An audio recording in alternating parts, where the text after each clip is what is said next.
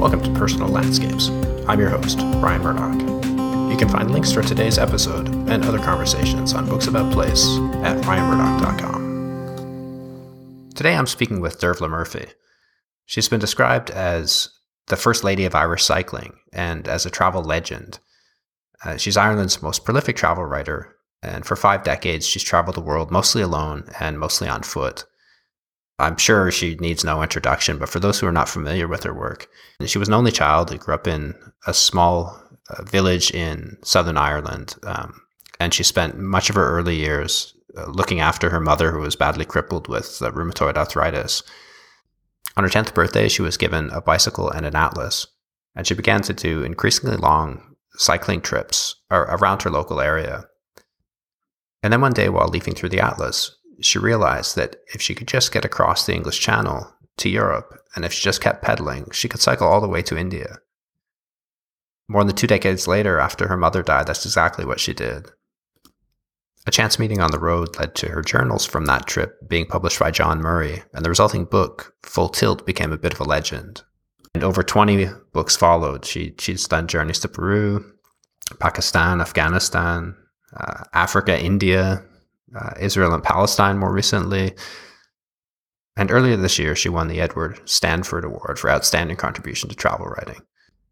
I didn't think Dervla gave interviews anymore, but her publisher, Eland Books, reached out to me and suggested we have a conversation for her 90th birthday. Eland's been a huge supporter of this podcast right from the beginning, and I'd really like to thank everyone there, especially Steph, for helping to set this conversation up.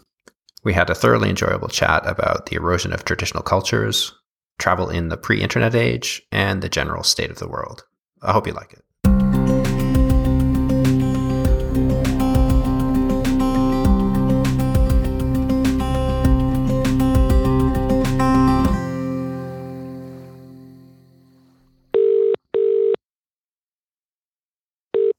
Hello. Hi, good morning, Dervla. It's Ryan Murdoch calling from the Personal Landscapes podcast. Good morning. Where are you calling from? Well, I'm in Berlin at the moment. Oh, Berlin. But you're Canadian, I think Steph told me originally. Is that right? Yes, that's right. Yeah. I'm originally from Canada. Yeah, thanks very much for taking the time to talk to me. It's very kind of you. Oh, a pleasure. So tell me about your work. What do you do? I'm a writer. I write for a travel magazine in Canada, and I write some journalistic pieces for a newspaper in Malta as well. And I do this podcast where I talk to writers that I really like about their work. So you travel around quite a bit? Not in the last couple of years. Well, no, nobody went anywhere much. So how is it in Germany now? Because I hear certain alarming reports that things may get much tougher in Germany. I mean, more lockdowns. Is that true? I don't know what to think. Like they talk about it, but the vaccination rates are fairly low here, so I don't think they'll ever escape the situation with 30% of people unvaccinated. But at the same time, they don't seem willing to go on with normal life. It's very strange, isn't it, how different human beings react differently to the challenge of it all. Well, it seems like we're so shielded from actual life and so shielded from whether our own mortality or our own physical frailties that we try to hide it away, I think. And we live in this culture of complete safetyism. True, very true. I mean, it's very different from when you started traveling, right? This sort of mindset. Otherwise, nobody would go anywhere. Quite so. And there's so much hypocrisy involved in it all. National leaders giving directions like Johnson in Britain, giving the public directions and then allowing his own crowd to defy all the advice. No, I saw the same thing in Canada as well. You had these Liberal cabinet ministers telling people, you can't travel anywhere, no vacations this winter, and then they're caught going to the Caribbean. Exactly. So there's so much hypocrisy involved, but there's also this risk aversion. I find this idea that society should protect us all from every possible risk, and no risk is tolerable at the moment. And of course, I find the EU and all its health and safety regulations have made people much more, certainly in our EU part of the world, made people much more twitchy in this, about everything. It's interesting in Germany as well that the risk aversion seems very high. Like they really like predictability, and there's like 83 different types of insurance that people have to protect them from any possible. I've never bought insurance for anything in my life. No, I'm not keen on it either. I mean, you pay for it so many times in advance that you might as well just pay the price when the time comes. It's much cheaper. Yeah, that's what I've always felt. That's how it's worked out for me. I mean, if I've needed expensive medical care, then I pay for it on the spot. You traveled in Germany in your early days, didn't you? Oh, in very early days, yes. But I mean, I'm sure I wouldn't recognize the country now. In Wheels Within Wheels, you wrote that on those early continental trips, you felt a natural affinity for the Spanish people, but you didn't really connect to that in Germany. Why do you think that was? I'm not sure. Well, you see, that was really my first trip to the continent. I mean, I was very green, very, not yet, I suppose, capable of adapting to a new country a new continent when I found myself there. That particular trip on my bike, when Cologne there was very little left of it apart from the cathedral. That was an extraordinary memory I'll never forget. I've seen photos of that with the whole city bombed flat and only the cathedral standing. Yes. Yeah, extraordinary. And you still see bombs dug up in Berlin quite regularly when they're working on new buildings, and there are still large areas of the city that have gaps from that time or from the Cold War time. But what infuriates me, I mean, back to hypocrisy, that dreadful Australian man, what's his name, the Australian Prime Minister, how dare he, criticize the Chinese when you think of how the Australian government treated migrants, imprisoning them on these horrible islands. I would think, I've no doubt the Uyghur are treated badly by the Chinese, but I would bet they're not treated as badly as those migrants. Thousands of them were treated by the Australian state. There seemed to be a policy of just interning people on islands before they even reached Australia. That was the point, exactly, not let them reach. Yes, that was it. I saw something similar in Malta in more recent years, especially with so many migrant arrivals. They've begun just not answering the calls, the distress calls, or intercepting them at sea. And there was a shady character in Malta who's made a deal with the Libyans to have the Libyan Coast Guard pick these people up and return them. It's really horrible. And yet we will continue to proclaim that we are the civilized people. Yeah, it's very sad. I wonder, so many people want to come here, but then I think they underestimate how difficult it is to integrate into some of these cultures. Like in Germany, it's very difficult to learn the language, and I find it's very difficult to fit in or be accepted unless you kind of fully assimilate to the German way of life. And at the same time, it's not made very easy for people. Yes. Well, how are you getting on with the German language? Are you fairly fluent now? Oh no, I'm hopeless. I can order beer. Well, for me, that's the essential. Yeah, well, I can count to 3, but not beyond. So if I need more than 3 beers, I have to go back twice. That's one thing. The beer here is very good, so I have no complaints there. Yes. Yes, well, I've got a granddaughter now who has settled in Germany.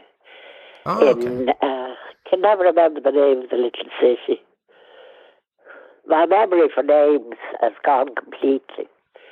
which is very, very inhibiting. It means you can't really talk in public anymore when you can't remember any name. Yes, yeah, that's difficult. What about, do you find memories for older things are more vivid, or for more recent things? Oh, older things, really. Yeah. And what do you look back on most? And you said you had such an amazing lifetime of journeys to so many different places. Are there memories that particularly stand out that you like to go back to?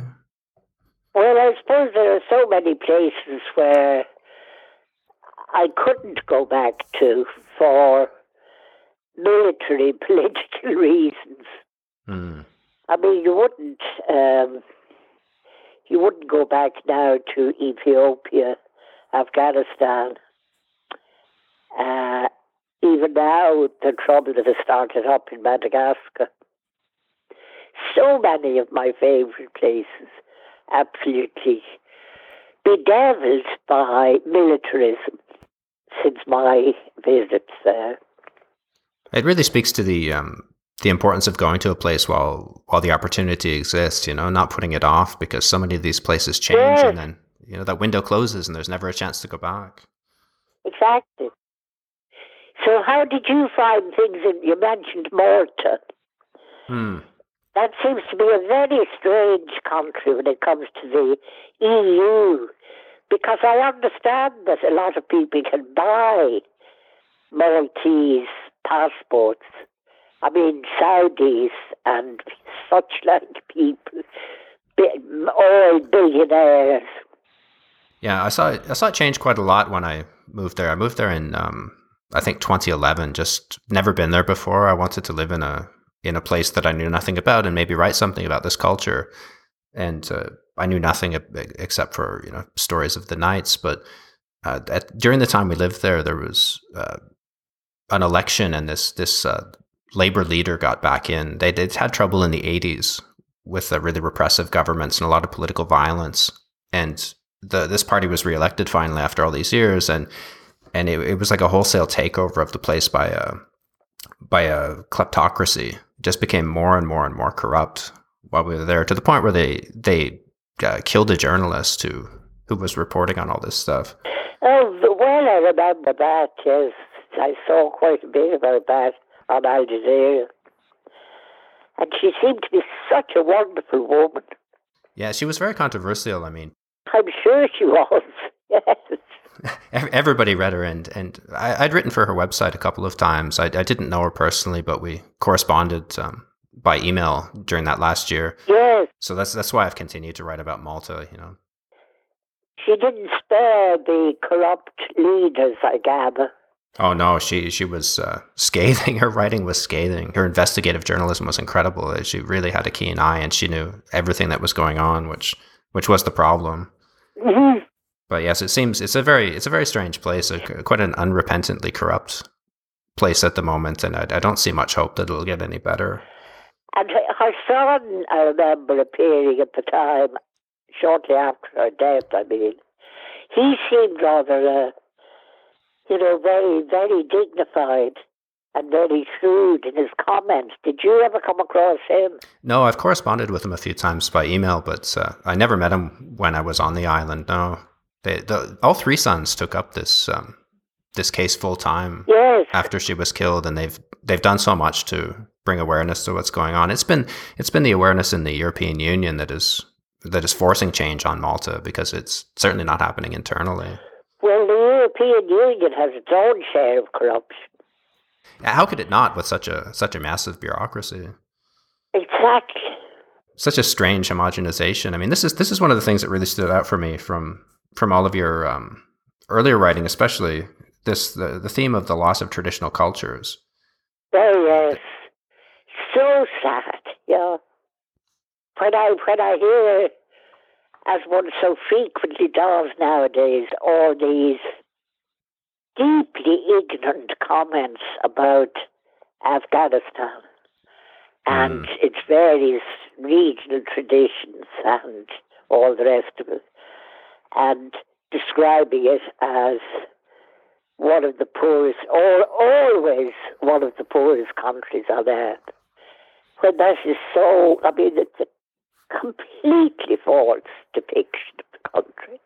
Undeveloped, yes. In our terms, of course, it was totally undeveloped. I didn't see a tarred road the length and breadth of Afghanistan.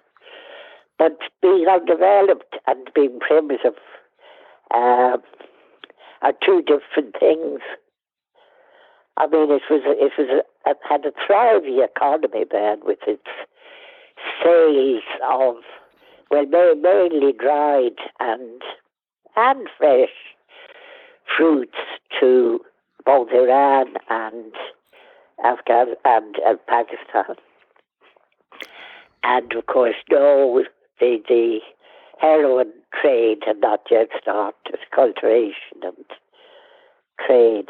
And that is at its beginning very encouraged, of course, by the CIA, who are busy running their own heroin trade in Vietnam.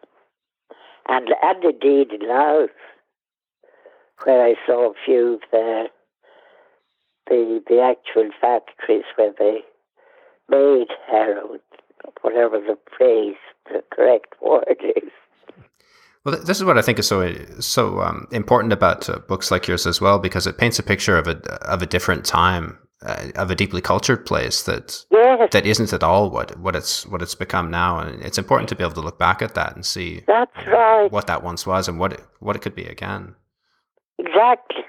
This is something that struck me as well. Like you wrote in Ethiopia, you wrote about a village medical officer who was sent to a remote region to run a health center for 3 years, and his boredom and contempt for his home village and the people and the food he grew up with because of this corruption by these Western ideals. Or you said that, if I could quote you here, there has been a sustained and dreadfully successful campaign to make most people dissatisfied with what I would call the normal life and some would call simple life. Exactly.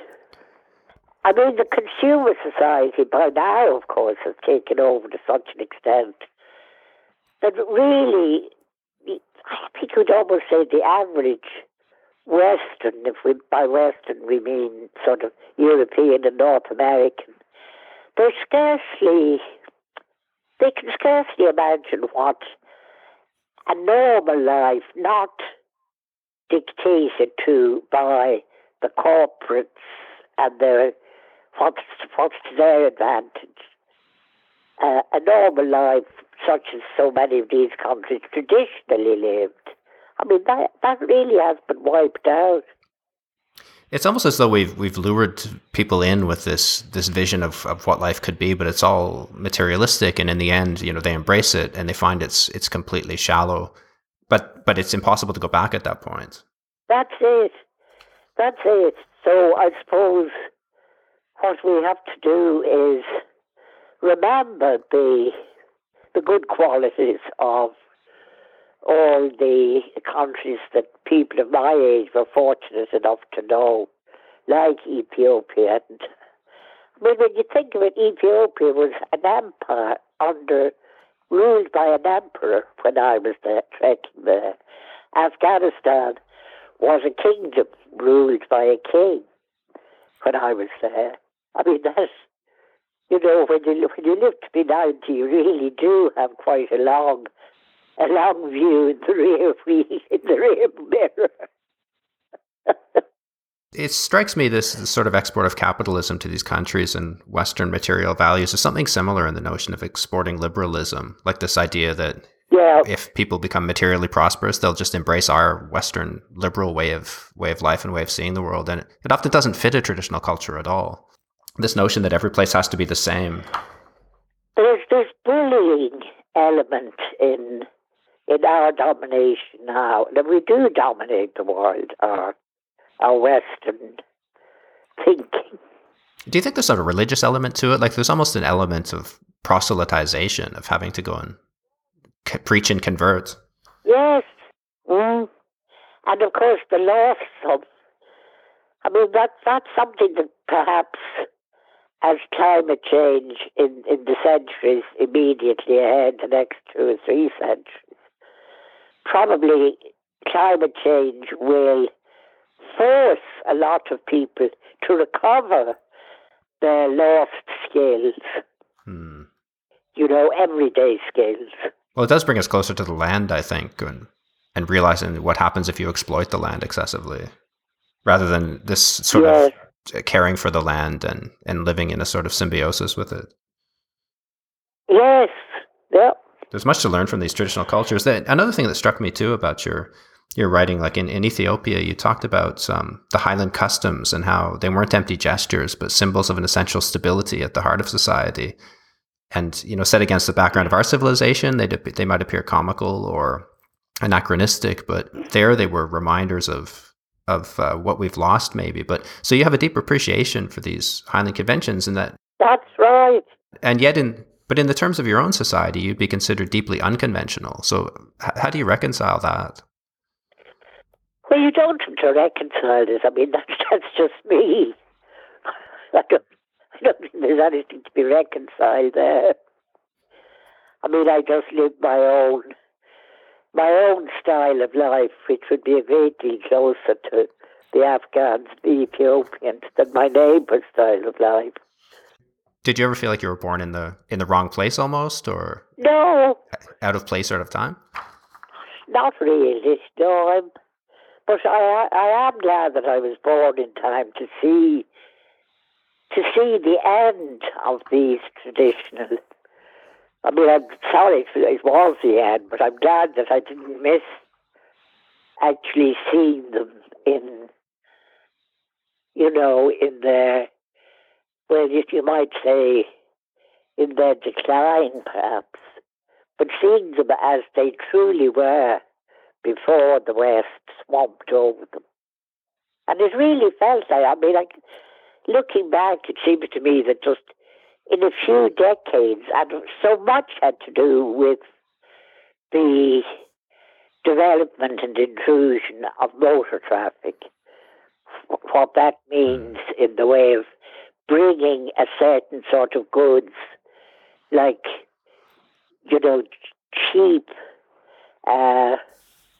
cheap bread, cheap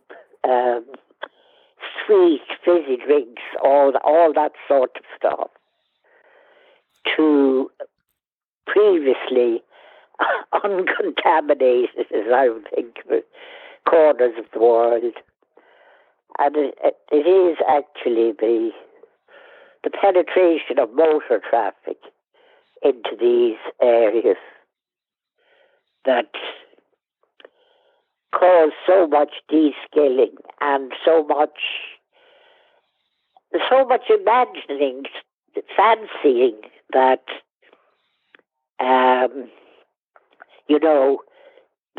where these motor vehicles came from with their loads of apparently delectable, sweetie stuff, they came to represent the country they want to go to, and where they imagine life will be so much better than in their own world. It strikes me that in the same way that many of the things they brought were sort of these foods with empty calories, these nutritionally void foods. In the same way, a lot of these ideas proved to be void. Quite so. These cultures did. Yes, absolutely. Yeah. But the pace of change must have been quite incredible. Like, could you see it? Could you see these places changing bit by bit? Incredibly. Oh, absolutely. I mean, so much so that, I knew quite soon there were certain places that altogether apart from wars having started, places I wouldn't want to go back to because I would hate to actually witness in action this sort of pollution of what had been sound cultures. I mean, the state of health of the average rural Afghan, I mean, they were really healthy people. It wasn't until I crossed the Khyber Pass and came down into Pakistan and India that I first saw poverty. And then, of course, as we know, the poverty is very horrendous in that subcontinent. That sort of poverty simply didn't exist. And everybody had enough to eat, enough to wear, and a solid shelter, and a regular, as I say, a regular trade with mainly the two, Iran and Pakistan, and the main neighbouring countries. Well, it's always been such an interesting cultural crossroads as well. One of these zones where major cultures meet and exchange ideas. But was it always a violent place, even at the time you were traveling there? No. But I mean, after all, I was a young woman completely alone on a bicycle, cycling all over the country without any problem. And I mean, I suppose a lot of people would probably find that almost incredible nowadays. The visions we have of, I mean, all the nonsense about being brave for women to travel alone, all that rubbish. Well, it always struck me as an eminently sensible idea. Like when you started these early bicycle journeys and you came to the realization that if you just kept going far enough, you could get to this distant place. It's an extension of what you were already doing. Yes, yes. It's just that most people don't take the time to go to those distant places. They think, how can you leave your life behind? But what you discover is life. Well, that's it, I suppose. Yes. I mean, in that sense, I was lucky that, I didn't have to do anything that would earn me a living. Not because I was rich, but because I didn't want any more than I had. See what I mean? And I also liked about your journeys that the bicycle was it wasn't a slog, it was a means to an end. It was a way to get to these places. Yeah, exactly. Like the filmmaker Werner Herzog is famous for saying that if you want to understand the world, you must read, and travel on foot. Well, yes. Well, I often have to point this out to interviewers. I had to do that recently, actually. But my main journeys, in fact, have been on foot. Even though the Full Tilt trip and my first book, attracted so much attention and limelight at the time. And then somehow the label was stuck on me, cyclist. Yes, right, yeah.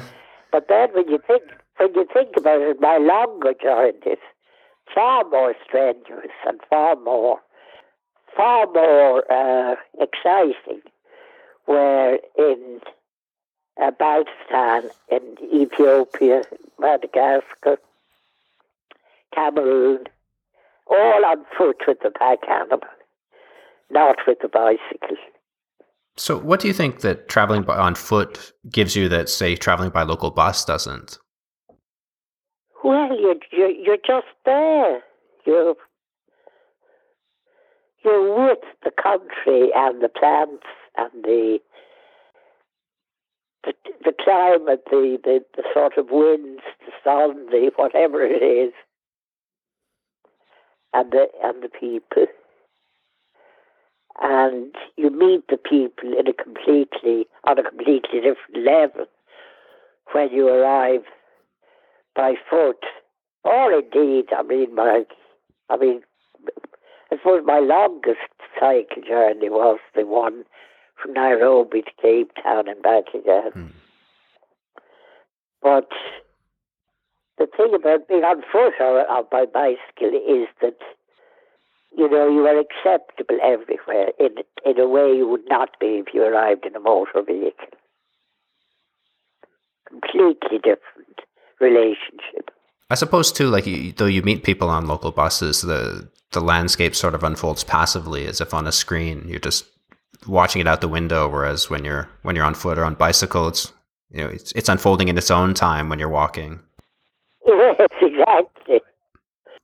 And so much of travel involves relying on the kindness of strangers as well. That's so many of my best memories come from this. And you've written that most people are helpful and trustworthy. I found that to be the case as well. Well, I think every traveller finds that to be the case. And that's what makes it so irritating, this nonsense about, people being brave to travel on their own. Absolute bullshit. No, it's essential, I think. Yes. Going alone is essential because when you're with somebody else, it becomes a different dynamic. It's about you and that person, and that's it. And people don't want to approach you as much if you're completely different. If you're traveling with somebody else, like with my wife or whatever. People you don't want to cut in and talk to you, but when you're on your own, yes, you're much more approachable. And also, you are letting people know that you depend on them. That it's. I remember noticing that the one occasion when I've travelled with an adult when my daughter was 18, and it was my very first time and only time travelling with an adult, and I noticed the dynamics when two adults appeared was so different, and I think that was partly because the individual appearing completely alone is saying to the local populations, I trust you, I'm not afraid to come here and depend on you. It sets up a reciprocal relationship right away, right? Like I've read somewhere that doing somebody a favor can cause resentment, whereas when you ask somebody for help or when you need help, it sets up a different relationship there. Exactly. Well, one of my favorite books of yours involved traveling with your daughter. It was the On a Shoestring to Coorg. Our first journey, yes. Yeah. Oh, it was such an enjoyable book. It was filled with so much curiosity and joy. And actually, you said at one point that it was the only place outside of your little corner of Ireland where you could imagine yourself happy to live permanently. That's right. What was it about that place that was so magical? I really loved Coorg. There was a very special, especially peaceful atmosphere there, and I think it's to do with the local history, and with the fact that the Coorgi people are, they are exceptionally agreeable, congenial somehow. And very, very hospitable, of course, but that would go for all the Indians. But no, it was, and then it's so beautiful, the forest. Really, really beautiful. Have you been much to India, South India? No, not at all. I was hoping to go last year when all of this this lockdown business happened. But your book really made me interested in the South. I've always been interested in desert places and sort of the more northern barren places, but this completely changed my mind. It sounded like such an inviting place. I think you really would love it, yes. So have you ever been tempted by anywhere else like that? Any place where you felt like, wow, I could really consider living here long term? No. And I am very, very rooted in my own place here. Have you been to Ireland? Yes, just once. Yeah, my grandparents were from Northern Ireland. Really? I traveled to Northern Ireland and to Donegal once for a magazine story. Oh, it was wonderful. Well, if you come again, you must come and see me here in Lismore. Oh, I would love to. Yeah, I really miss. I miss the landscape, and I miss the. There's something different and softer about the light there. Oh, there is. I mean, that's the Atlantic light. I expect to get that in the north of Scotland too. There's a really beautiful passage in Wheels Within Wheels where you wrote about the Blackwater River. Yes. And you said it's a good thing to have had a river among one's mentors. Its strength develops the body, its beauty develops the soul, its agelessness develops the imagination, and its moods teach respect for the mindless power of nature. Well, it's very true. Yeah, I grew up in a small town on the St. Lawrence River, and the river was always kind of my orientation. Yes. Towards the river was sort of comforting, and away from the river was more and more unknown territory. Going to other places now, I have to almost translate directions like a foreign language because the river is always south no matter where it is. Yes. So what are your plans now as soon as we're all free of COVID.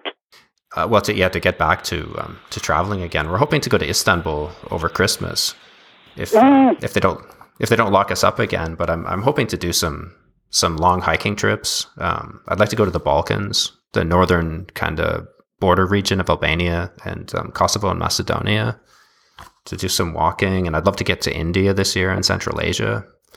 Mm-hmm. Pretty full year. Yeah. I'll be 50 next year, so I feel like the clock is ticking. At 50 years old is a bit of a milestone. I suppose it is. Well, I start to feel the creaks and, the aching knees when it rains and the time always ticking. But No, you're not allowed to feel that for another 20 years. I hope so. Well, in terms of traveling as you get older, like Paul Theroux wrote about aging in his most recent books, and he said in America, the older kind of dismissed, like stand aside, old man, make way for the young. But in more traditional cultures, older people are valued for their wisdom. Oh gosh, yeah. Did you notice a change as you traveled, like how you were treated, or did it change how you saw the world? No, that's something I've noticed over the last 20 or 25 years. That in the West now, during that, say, past quarter century, the attitudes towards old people have changed, or let's say aging people really have changed completely. Whereas we used to be treated more as elders are treated in traditional societies. There'd be a certain amount of respect for the older person and consideration. But now I have found within the past couple of decades, you're quite aware of it. But this would be in urban areas against urban backgrounds. This wouldn't apply in rural areas. But in urban areas, you feel a bit of a nuisance. You are made to feel. You're in the way. And I marked that, and I suppose it goes with soul, if you can call it that, of the consumer society. I mean, with the fact that so many of the younger generation are, they're in such a hurry, and they're in a hurry to, generally speaking, a terrible generalization, but still to allow myself that, generally speaking, to profit more somehow on something.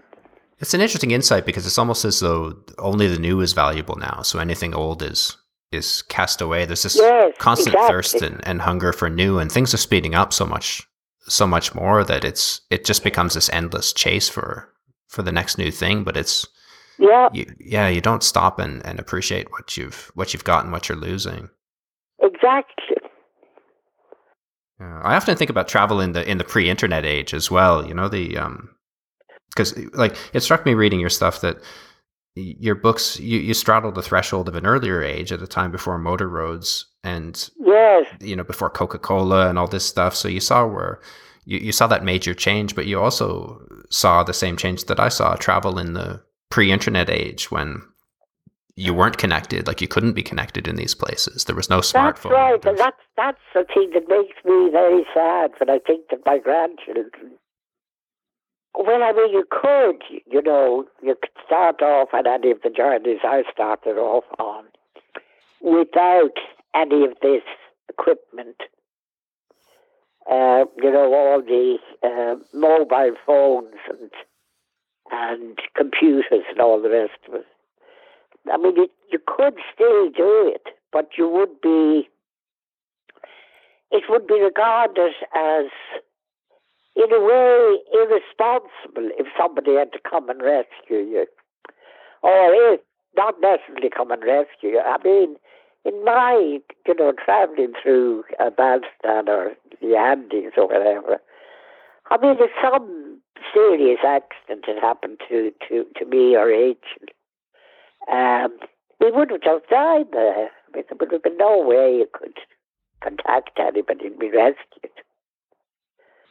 And for people to put themselves exactly in that position now would be regarded as irresponsible, whereas to me it was just the natural way of travelling. I think so much of it is an illusion as well, right? Because this idea that the phone is going to save you. I mean, you're so far from help anyway that having a phone with you is just a sort of a false sense of security. Yes, yeah. I think the other problem with it as well is that it gives you an outlet for short attention spans and boredom. Like if you're lonely when you're traveling or you run into difficulties, you can just... Oh, well, I think the effect of now you mentioned that was a very interesting program I had. I think it was a couple of years ago, a discussion on the World Service between three, they were all women. One was a Canadian, what do you call it? When you specialise in the physical workings of the brain. Yes, the other was a child psychiatrist, an American woman. And the third was an English woman, a headmistress of a school, a big school in London. And they were discussing, I mean, this would have been I'd say probably about 3 years ago. I'd say they were all around not my age, but my daughter's age. They'd probably all have been in their 50s. We're really worried about the effect that the mobile phone and the gadgets that apparently most children have now, that they play with all the time from the age of 2 onwards. Worried about the effect it would have on the development, both the physical development and the intellectual development of the human mind. This constant change of scene on the screens and so on, and the lack of, a sort of disciplined spell of concentration on one thing, which I remember the American woman, the child psychiatrist, she recalling what every parent remembers from watching toddlers,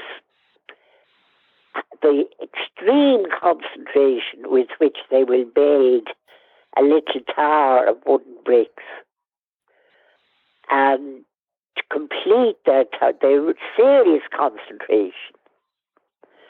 And she used that as an illustration. She said that sort of demand, building a tower of wooden bricks, is not made on any of these gadgets that they buy. And that apparently American children now are given these things. There's one from the age of 2 to 5, there's one of these gadgets. And then from 5 to 8, and then from 8 to 12, graded to the different two. I mean, the whole thing, it just makes me glad that my grandchildren are all out of that age group, well out of it by now, and that they were fortunate enough to be protected by their parents from the whole mobile phone world. They weren't allowed to have any of these gadgets until they were 16. Oh, I'm so grateful that I grew up in an era just before that. Like I've been able to benefit from it in the sense of working from anywhere, but growing up in a very small town, where I couldn't imagine if your parents could track you everywhere, and the adventures we had as kids and teenagers, That's right. It's just not possible anymore.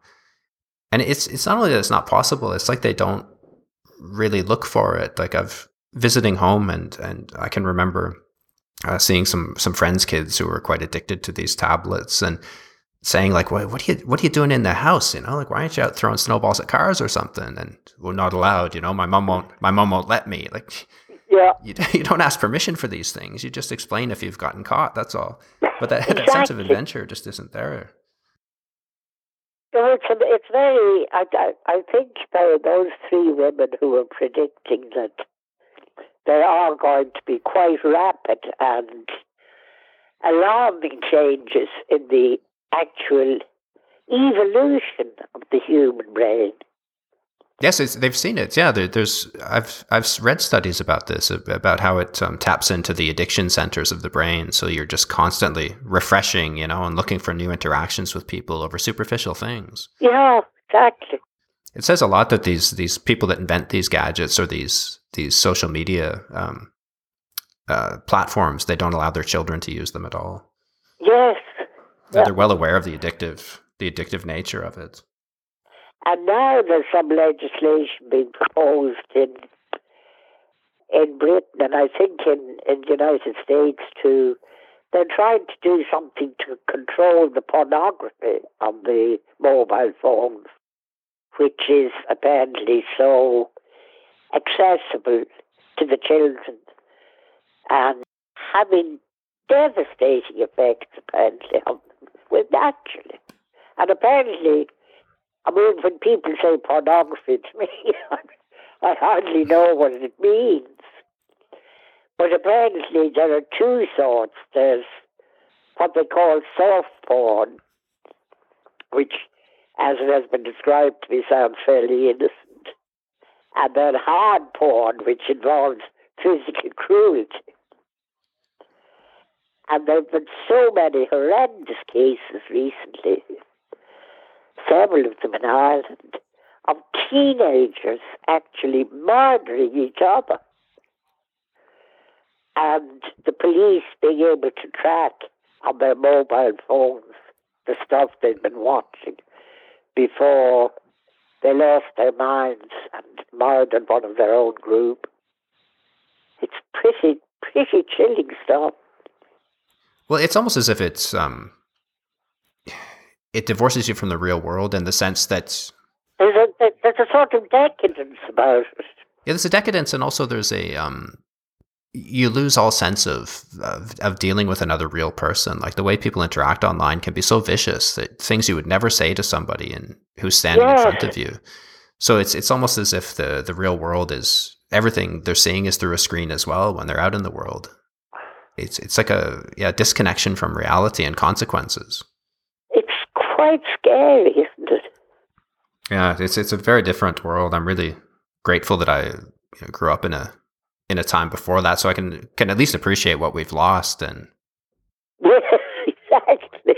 And travel especially, I really find it was so different when I started out. I mean, my first journey was to Central America, and I just bought a one-way ticket to Panama and then made my way up through the Isthmus, by bus. And wonderful. And my father was worried about it, but I mean, nobody could reach me unless I went to a telecom office, and you fill out the piece of paper and phone home, and I did that once a month maybe to say I'm still alive, but you're in the place you're in. You're not like bored in a hotel room back at home on your device. It's just but this is it. Yeah, you're no longer experiencing the world. You're just going out to get the same photos that everybody else had, so you can post it on Instagram or something.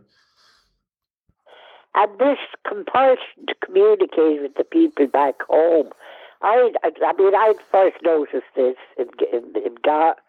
No, it wasn't in Gaza, it was in Israel, when it was my first evening, actually, in Israel, and I went to this sort of, as usual, the cheapest hostel I could find. There was this sort of common room for the hostelers, but it was all equipped with little computer tables where they all had could take their computers out. And I realized, normally, in a hostel in the old days, the travellers would be communicating with each other about their recent experiences, their plans, and all the rest of it. But these, I actually counted them, 8 out of 9 of these travellers, the ninth one was reading a book, but the other 8 were all communicating to their back home to describe where they were, what they were doing. So instead of being in, this was in Jaffa, the hostel, instead of being in Jaffa, they were, to the extent they could, transporting themselves back to the familiar surrounds they paid money to get away from. There's a sort of craziness about the whole thing. Yeah, why go to the place? I mean, exactly. Any of the hostels I stayed in my early travels, you drank beer and you talked about the places you had just been, gave tips for the places where somebody might be going. You talked about the culture and what you. I saw this start to change. I was in Kashgar in the far west of China around 2002, and I think I saw the beginnings of this change in the quality of travelers at that time, because I noticed that we were the only people drinking beer and they were all drinking soft drinks, and there was something different about the soft drink drinkers. They were passively traveling. They were just following what the guidebook said rather than using it in reverse, you know? Mm-hmm. I'd look at the map in the guidebook and look for the places that they're not writing about and think, well, there must be something there. Exactly. Because everybody else would be in the top places. That's right. Something changed with they became non-beer drinkers, and the quality of the discussion and the priorities completely shifted. Completely. Yeah. I noticed that's something that your books at one point also shifted to become more political. Oh, gosh, yes. I guess around the time of the Northern Ireland book, maybe? The shift was 3 Mile Island after being through that experience and then being persuaded by my American friends in Boston to postpone writing the Peru book and write an anti-nuclear power book instead. So that's what I did, and that was a real crossroads in my writing life, because ever since I've been more political than before. Do you find that's just something that happens as you get older? You just become more concerned with... Just what I was going to say. That was exactly, it would have happened anyway. Yeah. Because, I mean, there's only so many books you can write about journeys and adventures. It gets repetitive if you're, from your own, as a writer, you know? Like you, you just either keep trying to top the same thing or do the same book in different locations. But I've noticed that with, when living in Malta, I wasn't interested in landscape and history in the past, but as living in that society and just seeing this rampant corruption take over and seeing this person who I corresponded with, be murdered so brutally, I just I've been writing about it ever since, and it's a different sense of engagement with the world, I guess, and a concern for where things are going. That's it, exactly. Now, you wrote that, I think, in maybe it was the Ireland book, where you said realism overtakes most of us in middle age.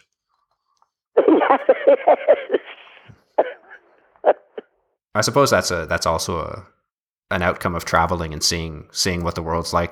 Of course it is. That sort of naivety that we set out with doesn't remain. Yeah.